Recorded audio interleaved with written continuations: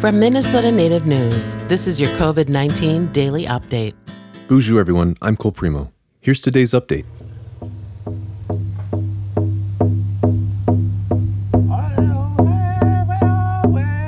With the COVID-19 pandemic, police brutality, systematic racism, and other issues being faced head-on in the year 2020, it's no question the times we are living in are tough. That's why Bobby Eagle of the Mille Lacs Band of Ojibwe has released a video message reminding band members to practice kindness during these difficult times.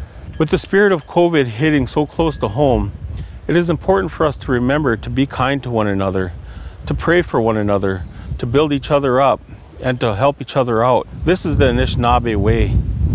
Bobby Eagle is the cultural advisor for the Mille Lacs Band's Health and Human Services Department at Four Winds Treatment Center. According to Bobby Eagle, any bit of kindness helps during this time. Being of service to others and the community is a great act of kindness.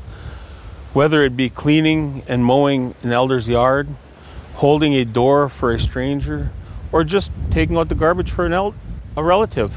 Another idea Bobby Eagle emphasizes is that we are all responsible for the energy we put out into the universe, and it will come back to us. He also stressed the importance of Native traditions during this time.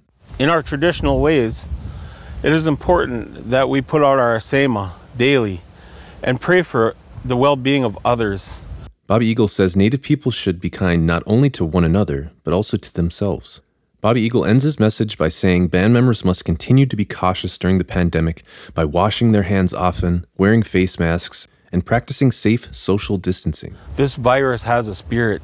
If we respect that spirit will respect us. I'm Cole Primo. This Minnesota Native News COVID-19 Daily Update is supported by the Minnesota Department of Health.